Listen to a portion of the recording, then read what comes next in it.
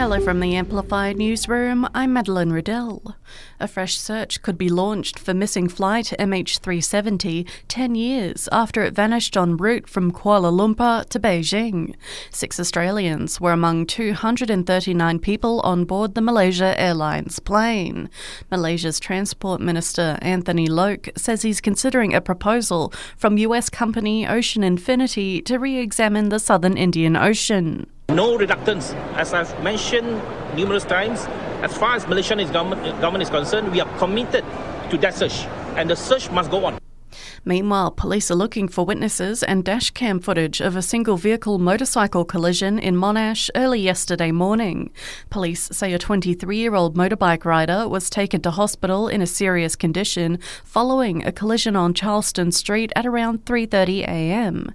Call Crime Stoppers if you have any info.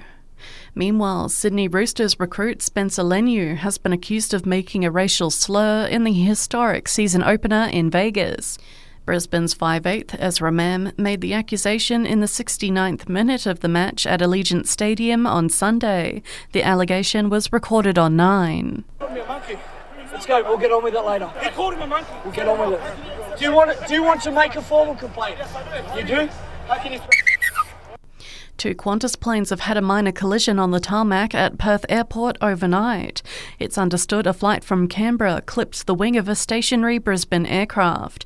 People on board reportedly felt a jolt, but no one was injured. Investigations are underway. While a new study has found young Aussies overestimate the overall popularity of vaping among their peers. The first-of-its-kind study from the ANU looked at social norms around e-cigarettes among adolescents aged 14 to 17. It found vaping is seen as common and widespread among young people, despite other data showing the majority of 14 to 17-year-olds have never vaped. And China has been revealed as the country that recruited an Aussie politician several years ago to spy on Australia, but the plot was foiled. While the ex-MP was serving in Parliament at the time, the ASIO chief is refusing to name them.